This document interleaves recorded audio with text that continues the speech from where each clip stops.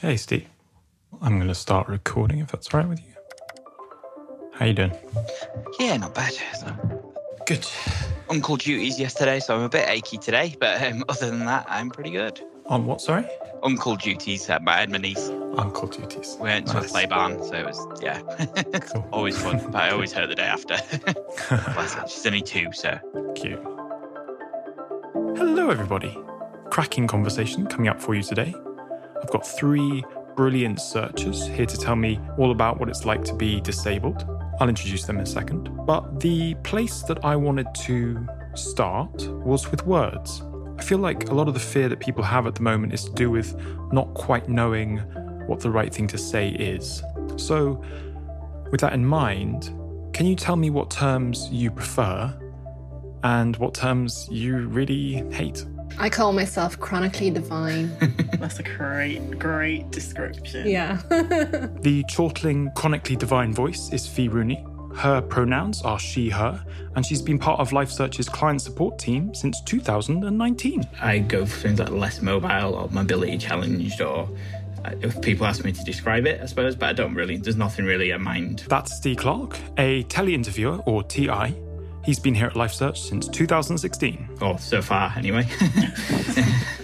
It's really funny because when you were like, what is your disability? I think I still have a lot of internalized ableism that I'm still unpacking even after 11 years, because I'm like, I don't consider myself disabled, but it is still disability, you know? So that's like, I don't have any issues with it. Any issues that I have with it are issues that I have to unpack myself. I'm open to anything at the moment, and if there's anything that makes me uncomfortable, I'll let you know in a positive way. Would you talk more about that? What was the phrase you used? Internalized ableism? Yeah, I think I understand what that means, but can you talk about that a bit more? So we're all kind of ableists in our own ways because we've all been brought up to live in a world that's a very able-bodied space. It's just when you catch yourself out from like getting frustrated at not being able to do things that other people can do that you should be able to do, but in reality you've got this disability that prevents you from doing it. So for me, when I saw disability, and I was just like, I don't like that word, but it's my word. It's something that I use to describe myself. That would be internalized ableism, where I have like this, like I saw that instantly and I had a negative association with it where I shouldn't have that negative association with it. And that's where the internalized ableism is, because there's nothing wrong with a disability. It's just you're differently abled from other people. The problem I have with the word disability isn't so much offensive, but I always feel a little bit like, not faking's not the right word, but that I don't quite qualify to call myself that, because I can get up and walk around, and I feel like I'm sort of saying I'm as badly off as someone who maybe doesn't have the use of the legs at all, or, you know, something like that, when I struggle to, I know that is the correct term, because I get disability benefits, so it's literally defined.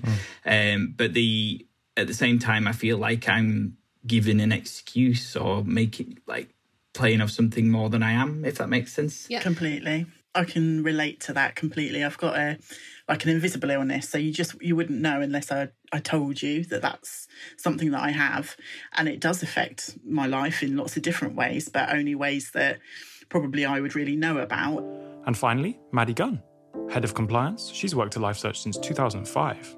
But I wouldn't look as though I'm disabled, or I wouldn't feel as though I could sort of go and go, oh, yeah, you know, me over here, I'm disabled, although I fit the criteria for qualifying as a disabled person, and my condition is a recognised one.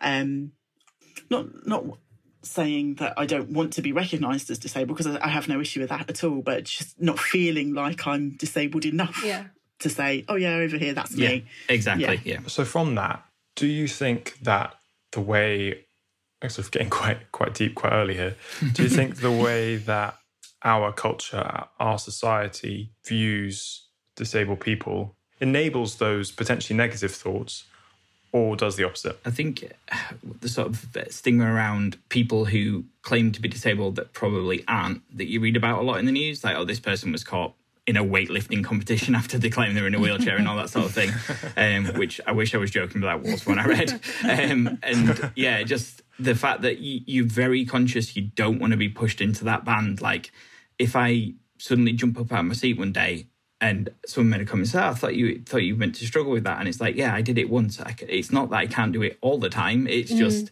90% of the time I can't do it. So that in their head, he could move quickly that one time. Therefore, the rest of he must be exaggerating. But even if the person's not thinking that, that's what I've convinced myself of just because of their comment, if you know what I mean. So it's, worrying that you're going to be pushed into that category of the people that literally do take advantage of the system that I shouldn't be. I've certainly got a certain amount of paranoia about it, and I know that in myself, that I don't want to feel judged by that label, if you like. And not that I don't think I've ever got an example of people doing that to me at all. I think that's all in my own mind. I'm very aware that that's me, and I'm in my head about it, but I do have a certain level of paranoia of not wanting people to judge me on something that I don't think really should be something you could judge people on. Yeah, absolutely. I think I had my very first experience of being treated differently by somebody was when I was like 8 years old, I think it was. And I had only come back from speech therapy and went back into class, but I had a substitute teacher in who obviously wasn't aware. And I came into class, he gave out to me for being late. And then I was just like, I had speech therapy. And as soon as I said that word therapy, his like attitude completely switched. And he treated me like I was a dumb child. And I was just like, this was like my first shock. But then I come from like our Irish background. When I had TB when I was a kid, like we have such a hush about being sick and everything. You're not sick. You're never sick. You're only sick if you can't get out of the bed. My granny found out that I had TB from our pharmacist rather than through my own mother. So I was just like, we don't talk about it, which I think also kind of brings in the guilt and the fear of being seen as being lazy and whatnot, just from days. Like Saturday I was working, and because I had to work on a Saturday, I just spent the rest of the day in bed, which just happens every Saturday.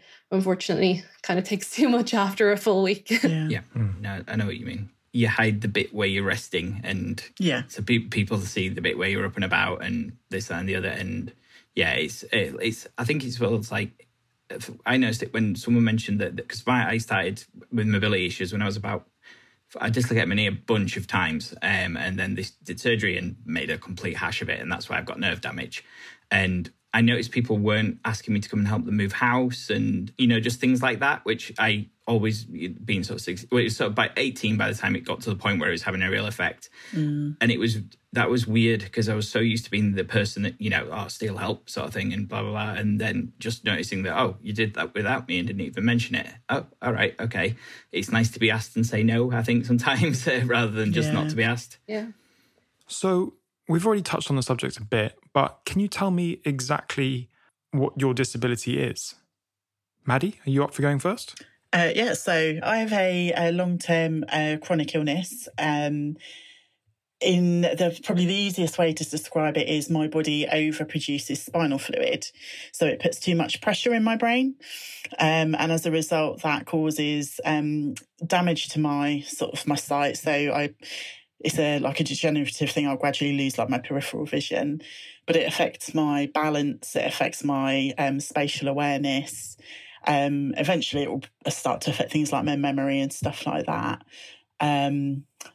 Touch wood, at the minute it doesn't, but I mean, sometimes I can pull that one out of the bag if I've forgotten a birthday, maybe.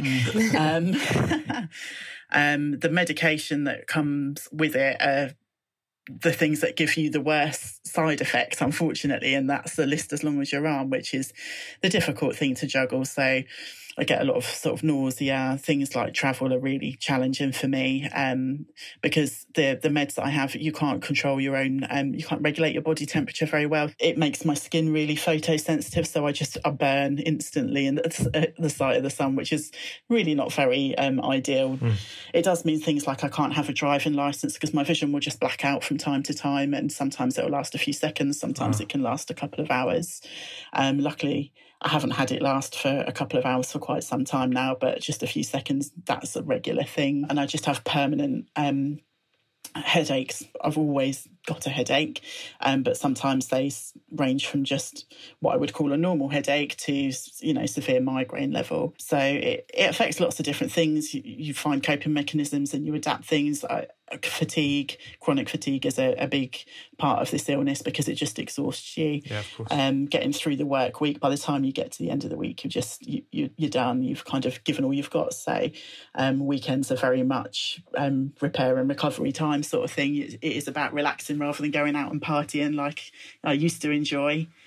Steve, do you want to go next? Yeah, so I have chronic pain, which basically I had sort of briefly mentioned there before. I kept dislocating my knee. I did it, I think, 11 times. And so they decided to operate. And unfortunately, when they did, they put a screw through my sciatic nerve. Wow. Both times, once on the left and once on the right. It's something to do with the placement not being normal for where it would normally be and that sort of thing. So it didn't get picked up for a while. They just thought I was complaining about post-op pain, and until they've referred me through to a pain specialist. So who I've been seeing since I was 17 and I'm now 39. So I've been going a little while. So it's something I've always had more or less as an adult. So it's always been a factor in play in terms of what I can do, where I can go, that sort of thing. But it's obviously, as you get older, you get less resilient. And obviously over a long period of time, it can weigh down as well. Plus the meds, again, are not fantastic in terms of side effects and stuff. So I can't drive because I'm basically on strong opiates every day. So they tend to frown on that when you're behind the wheel of a car. Every few years, they offer you some a psychiatrist to speak to because I had a spinal cord stimulator put in about 2008, which is an implant in your back which regulates the pain through your nerve. With the old one, I used to get the sensation of like your phone going off in your pocket, but like everywhere on my legs all at the same time. And then last year, I had a new one put in, which is a much better one. It's the difference between putting loud music on to drown out a baby crying and putting noise-cancelling headphones on. And it's a lot better. It's not by any means perfect, but it makes things a lot easier. As I was saying, so when you go for that, they send you through to a psychologist because it's an implant in your body and there's a certain amount of, they have to make sure you're not going to freak out and want it taken out in a week or whatever. And she, just from conversations with me then, went through some tests and said that I probably have Asperger's as well, which answered a lot of questions in terms of personality and things like that, which I'd put down to being on pain relief and all that sort of thing. So that's been a more recent adaptation. But again, it's the combination of the two that makes things a little bit more challenging day to day. Fee? Yes. So like I said earlier, I like to call myself chronically divine. I experience chronic pain and chronic fatigue. I've done it for about 11 years or so. At the moment, what we think it is Crohn's, which is fun because I've got a lot of digestive issues. I get ulcers everywhere, which is great. I've also got CPTSD, which is essentially a stress disorder, and stress and stomach issues don't go well together. I've also got arteritis in my hips, and then I got arteritis in my knee after I fell off a climbing wall. So sometimes I have to use crutches. And that's kind of it off the top of my head. There's quite a few other concoctions going on there, but without going into them, because sometimes they're a bit gross. Fair enough. Fair enough. Yeah. Oh, wow. Being very honest, my reaction is just, oh my God, that's such a, between the three of you, it's such a massive list of stuff. And I imagine that's quite a typical reaction from non-disabled people. Is that helpful? It's understandable. It's a lot to process, especially if you know the person and didn't know this sort of thing. Yeah. So it's not uncommon. Yeah, I'm a bit indifferent from it. Sometimes I remember I had a friend stay over about 2 years ago, and it was a weekend that I was flaring really badly. And because it's like an invisible illness is what I have, essentially. It was the very first time they've ever experienced me being sick. And they were like, wow, like, how are you even alive right now? And it was a bit more validating for myself, because sometimes I have that imposter syndrome that we were talking about beforehand, that I was like, yeah, actually, like, I need to stop being stupid about it and cut myself some slack and actually rest up right now, because I'm not doing that because of my internalized ableism. Yeah. Definitely. Okay, so we've already had a bit of an example of this, but what are the major things that non-disabled people do that really don't improve your day? For myself, a big one, particularly when I'm going through a flare, I'll try to be as tolerant as possible. But when I'm a bit more on edge and just uncomfortable, I know that my kind of temper is a bit shorter. I hate being told that, like, I hope you get well or I hope you get better, because it's a chronic illness. Like, it's chronic. And I've had to grieve myself and my past life and accept that it's always going to be this way. So I'm like, it's not. It's just my normal. So I don't need that sympathy, but I understand that like you probably don't feel, you're probably that uncomfortable that you don't know what to say, and it's the only thing you think that you can say. Yeah. I find that at like parties and weddings and things where you see people you don't see very often, it's the first thing they ask, how are the legs or how's the back? It's like, well, as I told you the last 4 times that it's going to be like this forever. it's not a great deal different. But I think that is definitely an annoyance, because I don't mind being asked if I'm all right, because it's nice to know that someone's considerate. It's just, don't make it the first thing you ask me every time you see me, and maybe ask me something different another time, or, you know, like there's 900 other things going in my life. Just maybe mention them first, or, you know, some change the subject. Yeah, because our disabilities are part of our identity, but they are not our identity. They are not who we are. Absolutely. I think exactly that. I would agree. And I think sometimes people, they don't know what to say, so they say something rather than just thinking about, I don't know, so how did that gig go that you went to last week? It's just, how are you feeling? How's your condition? How's this? And because they know it's something about you, and they think, I better check in on that. And they just sort of panic mode into it, rather than thinking, actually, do you know what? They probably don't want to talk about that. It is every day. It is, you know, it's not going to change. It isn't going away. Let's talk about some good stuff. Yeah. But I also don't need people to fix me either. I've been told, have you tried eye drops? Have you tried this? What about if you do that? No, you're not my neurologist. It's really not gonna not gonna work. It's like you'd have just given up, you know, like, 3 things didn't work. So at least, generally speaking, if there's something that everybody knows about, you've probably tried it. It's all done with the best intentions. Yeah, exactly. I'm the expert. My favourite one was, I was told to try apple cider vinegar after 7 years of chronic UTIs. And I was like, I think I'm going to listen to the healthcare professional right now. Thanks, though. Everybody's a doctor of some kind, especially in this job. I think a big one as well is when people tell you that you don't look sick. That's a really big one, which just doesn't need to be said. Because I think they're trying to like make you feel better about it, because you don't look sick, you don't look that bad, so like it's okay. But again, that's an internalized ableism thing. Right there, you're kind of telling them that not looking sick is the better option, when in reality we're kind of sick all the time, and it's part of it being an invisible illness is that you're not going to see it. Definitely.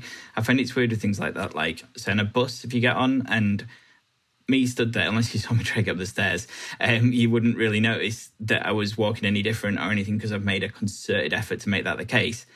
So it sort of backfires, though, because quite often you'll see lots of very able-bodied people sitting down, and I don't feel like I can say, do you mind if I take your seat? I'm really struggling to stand up here, because they'll look at me and think, well, he's like 30-odd years old and he looks fine, sort of thing. So I tend to just hang on to the thing and stand there for the rest of the journey, sort of thing. So it kind of works 2 ways. One, that, like you say, you get people asking you, telling you all the time you look okay, but at the same time, looking okay means that sometimes some considerations which might have been nice don't get offered out, which can, again, it's not really blaming anyone because it's not their fault. It's just frustrating. Sometimes it's my fault too, because I'm quite private about some stuff, so I don't always share it, and I don't always offer it up about myself either, because I don't particularly want to. Like, it's not the first thing people should or need to know about me. So sometimes I probably don't do myself favours with.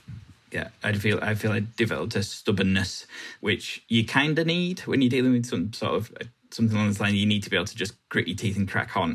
But at the same time, it can sort of count against you, because you're stubborn in the fact that you could probably do something to help yourself, but no one else is needing to do that, so why should I do that? And it's like, what am I proving? Who am I proving it to? So I think it's And so your experience within LifeSearch and how LifeSearch handles this as a company, what's being done well and what isn't being done so well? I've always had generally positive experience in terms of, I was upfront in because I knew when I interviewed like 5 years ago that I was going to need surgery again in the next few years. So I mentioned that, and from going through a lot of interviews, I feel like that was probably off-putting to a lot of companies, because the reasons I was given for not getting jobs were a bit odd. But then they were fine, and they were just like, but we appreciate that up front. And I don't think it played any part in their decision towards taking me on. The only thing that makes me very nervous, when you start, I believe it's 10 10 days sick pay you get, and then it goes up to 15 after a certain number of years. Sure. And then obviously that 15 days taking you up to 3 working weeks. And I believe the income protection starts at 12 weeks. I've never actually been off that long, touch wood, so it's never kicked in. But there's the, whatever it is, two and a week month gap between getting your last 6 weeks sick pay and the start of your income protection. I have absolutely no plans for me to end up the surgery going wrong and end up having to be off for 3 months, 4 months or whatever else. But I can't say it definitely won't. So it can make me a little... But at the same time, I get why you can't just have indefinite sick for everybody, because life doesn't work like that and companies wouldn't survive if that was the case, sort of thing. So that's the slightly nerve-wracking bit. And again, it's like, I think I've probably had less sick than a lot of, like, say, healthy people, you know what I mean, generally speaking, for just colds and coughs and things. Sure. I think a lot of people would find themselves in that position. Being honest, a lot of people don't have savings to fall back on anymore, or you're only 2 paychecks away from homelessness or something like that, isn't it? The tagline they use. So if you were to lose your income because of your sick pay running out and waiting for that income protection policy to kick in, which is a great policy that we've got, you know, once it does kick in, there is a gap to cover. And if you haven't got enough savings to bridge it, or family that can help out for that period of time, it is a genuine concern for people like us that do have those long-term chronic sort of illnesses or conditions, that it does factor into your thinking. It's something that's always in the back of my mind. Okay, well, the benefits that I get through my job, how can I use those if something was ever to go? Luckily, I've never had to rely on them, touch wood, but that's not to say that won't ever be the case. I think if you've worked in a job before LifeSearch as well, there is a bit of a culture shock that comes with it. Because I do think LifeSearch have this amazing attitude towards it. I remember in my interview, I said that I needed a standing desk, and without any questions, I was given a standing desk on my first day. Where in my last job, I do actually have quite a bit of trauma surrounding my last job, what to do with all my medical stuff. They stopped me from going to the toilet, and it made me very, very sick. And I had to take 2 months off work because of it, despite the fact that I told them that if you stop me going to the toilet, I'm going to get sick. So it was that kind of pressure where sometimes you might be too sick or have too much of a flare to work that one day, and it's better to have that one day off and then have a good week of actual productive activity than having a whole week off and then your team is left picking up and whatnot. But there's so much stress that comes in from other companies because you don't want to be too sick to work and X, Y, and Z that, you know, myself, when I've got like a stress condition that actually triggers my chronic condition and it becomes into a vicious circle. Having that kind of relief here. I think I was having a flare or something one day when I was working in Leeds, and my TC was amazing. And she was like, no, you need to go home because it's better for you to go back tomorrow and have a good day of work. And just having that kind of understanding was a huge thing, that I was just like, I've taken like the least amount of sick days of my life working in this company just because I don't have that pressure.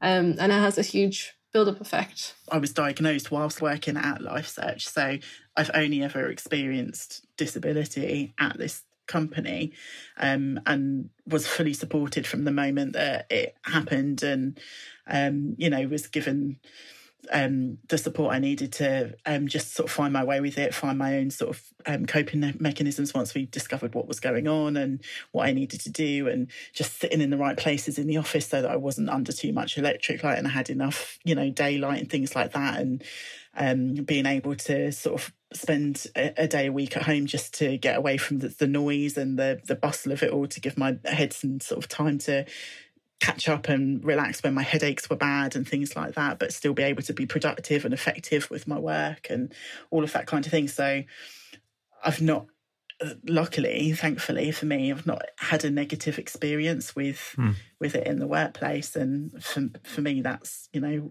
all credit to LifeSearch. Yeah, I think the first time I realised it when I started, it's not the same, but a similar thing, like a cycle. The more tired I get, the more pain I am. The more pain I am, the less I can sleep. And it goes on, and it triggers spells of insomnia. And it was when I just first started, so I was like, right, I do not want to be off. Yeah, of course. So, and then manager at the time, Steph, just after a few days, said, you look knackered. It's like, are you all right? And I explained, and she said, well, just take, right, we'll book you in 2 days holiday. You're not off sick, as far as anyone, you know, you're on holiday.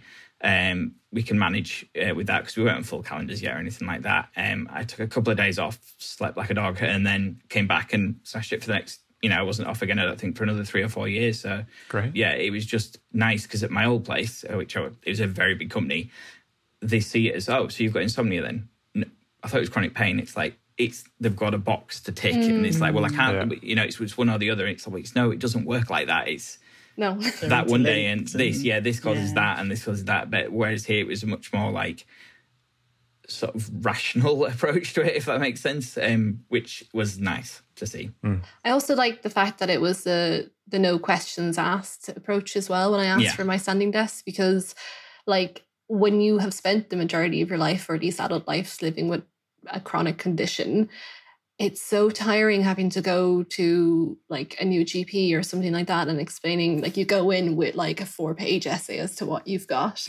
You teach them about the condition that you've got and your history, don't you? Like one of the reasons I actually moved over to the UK was the last year in Ireland, I think I spent about $3,000 on my healthcare, because we don't have like the NHS, and going to just a GP visit is €60. And so I moved over here for the NHS. So I'm one of those immigrants who's abusing the system. But it was really, really exhausting having to go through 3 GPs, which is also like really lucky that it was only 3 GPs, just explaining the whole system and then starting it from route 1 all over again. I keep offering appointment letters to show I'm really going to them, and they're like, no, it's okay. We believe you. We believe you. I think I asked if I needed to give a doctor's note once, and my TC at the time was like, why? It's just nice to be trusted. There's a lot of conversation at the moment about working from home and how, with the pandemic, touch wood, coming to an end, how that working from home, not for LifeSearch, but for other places, might cease. Can you talk about what that lack of flexibility and making you guys come into the office, how that would affect your life?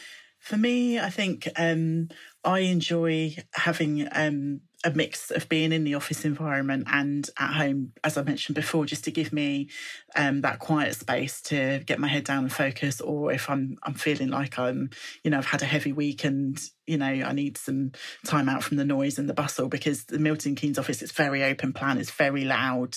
It can get quite noisy in there. And when you're trying to concentrate, or if you're getting towards the end of the week and like me, your headaches have got worse and worse as the week goes on, it's sometimes you need that quiet space. Sure. For me, the biggest difference is the travel, because I used to, go up and down to the different offices or in and out of London for conferences and things like that were happening. And since I've stopped doing that level of travel, it's always something that's challenged me since my condition, because of the way my sort of condition and my medication interact with travel and things like that.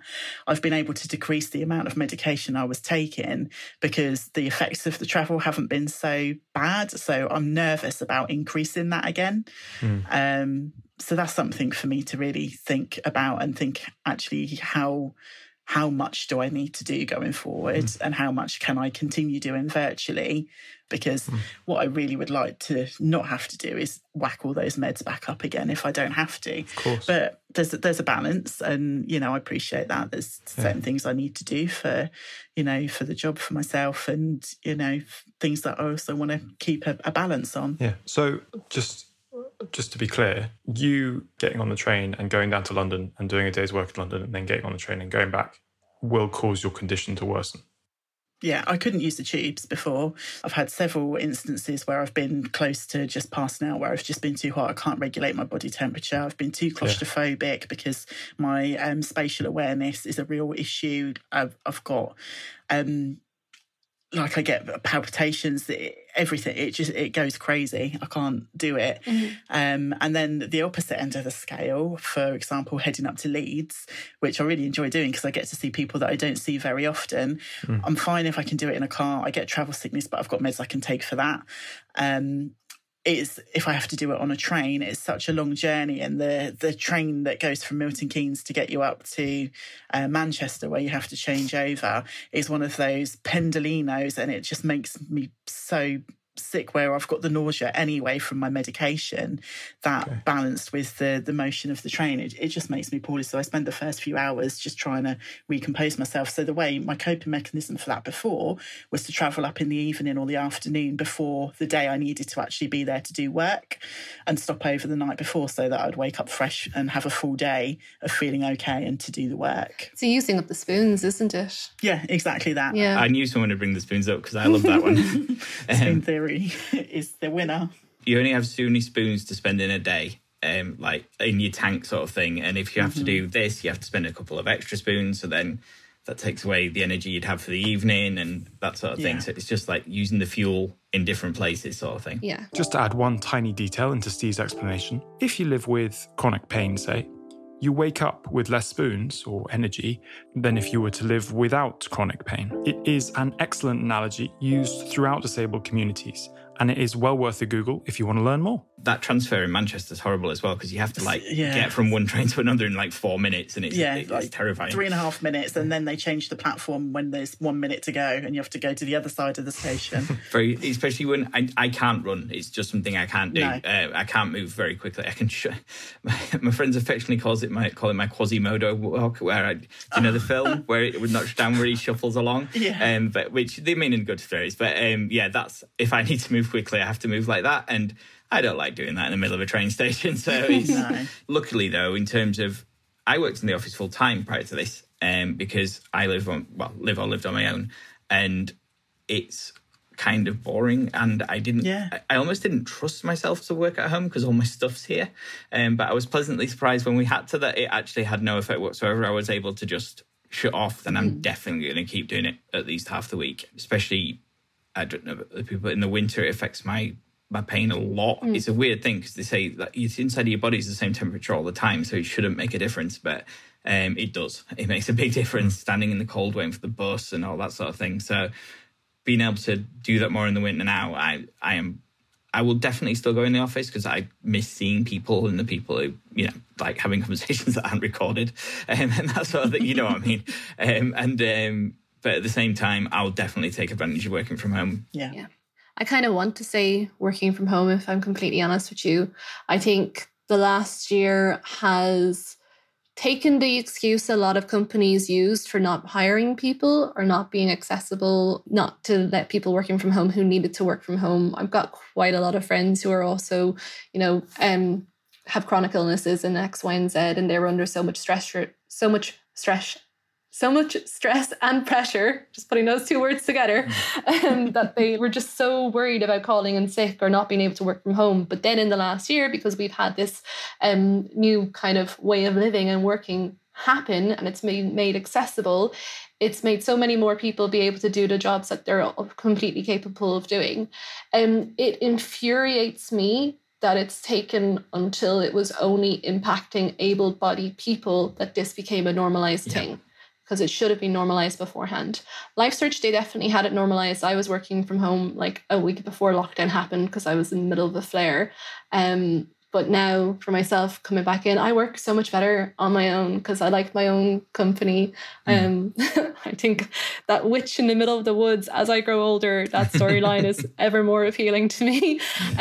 But it's also, I've got anxiety. So I'm very weird. It's my ADD. I'm aware that I'm weird. So sometimes going into an office filled with people who I don't necessarily know in the same way as I would know my closest friends, I'm just on, essentially. So I'll burn out more. And when I burn out more, I get more tired. It triggers my chronic fatigue. My chronic fatigue will trigger my chronic pain.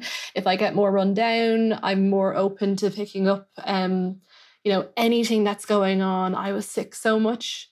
Yeah. And now I have had the last year of just not getting sick, and it's been beautiful. And I've been given a quality of life back that's just been like amazing. I've got loads of energy to go up and reconstruct a whole allotment because of the kind of privilege that we've been given of being able to work from home and just having that extra 2 hours in bed. Oh my God. Oh yeah.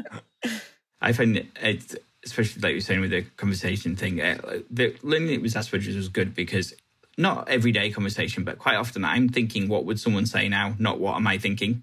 If that makes sense, what is the normal thing to say to this? And it's absolutely exhausting to try and second guess what you're about to say all the time, just in case if it's going to go down weirdly or something. So just like you say, just the day-to-day of choosing when I have a conversation or choosing when I interact has been great. I'm still going to push myself to go to the office to have those conversations, because you've got to push yourself out of the comfort zone a bit. Yeah. But it's nice to have the fallback to just know that I can come in, get on with my work all day, finish my day, go and sit on the sofa or whatever else, you know. One of the positives of working from home is that I've had days where I've literally had to have a nap, and you wouldn't be able to do that in the office. Whereas I can go and spend my whole lunch break just sleeping, and then I come back and it's like a new day. Yeah. which sounds like it's something that's really unprofessional, but it's not if it's on your lunch break and you can come back and you're doing the same 110% that you're doing. Yeah. Completely. It's efficient use of your own time. It's a great way of using what you've got available. Sometimes I'll have a shower to reset myself because I'll get so tired, and it's like one of these it's when fork theory comes into the spoon theory situation. I've done that a lot, just to refresh myself, wipe away that horrible feeling and just start again. Sometimes it's really good in the middle of the day just to have a freshen, get going again. Yeah, completely. I find you break more on your lunches as well if you're off, like you'll sit and maybe watch something on telly or something, as opposed to when you're at work, you don't really switch off for that hour because you think, I've got to go back, and it's just different when you're at home. Okay, so coming to an end now. Moving forward, for all those people listening, what is the single thing that you would like them to remember? I'd say be aware of it, but don't pity it. We were saying before about you don't have to ask them how they are every day and things, but at the same time, if they want to tell you about something, listen to it. So it's very hard to not think of yourself as a step down a level from everybody else. Well, it's not. It's just you're on a different set of stairs. I think for me, it's just continuing that whole be kind message. Like, everybody is just as important as each other, just as valuable as each other, and just as equal as each other. So just remember that and keep that in mind when you see someone struggling. Help them. Treat people as you would want them to treat you, and look out for each other. I don't think that's really disability related. I think it's following on from the year that we've had in particular. It's a big one for me, is just to don't be afraid to educate yourself. Just because it doesn't happen to you doesn't mean that it doesn't happen.